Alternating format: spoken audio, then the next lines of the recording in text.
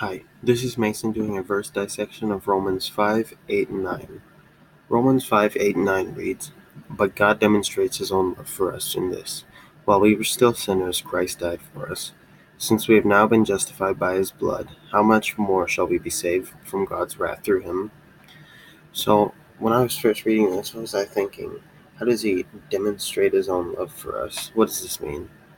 I think this means that even when we sinned and we were unclean, Jesus still came down to the earth and he did everything he could for us. He sacrificed himself so that maybe we could have eternal life.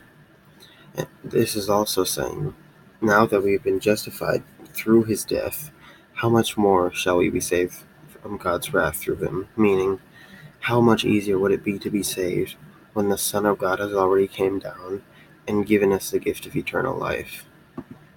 Thank you.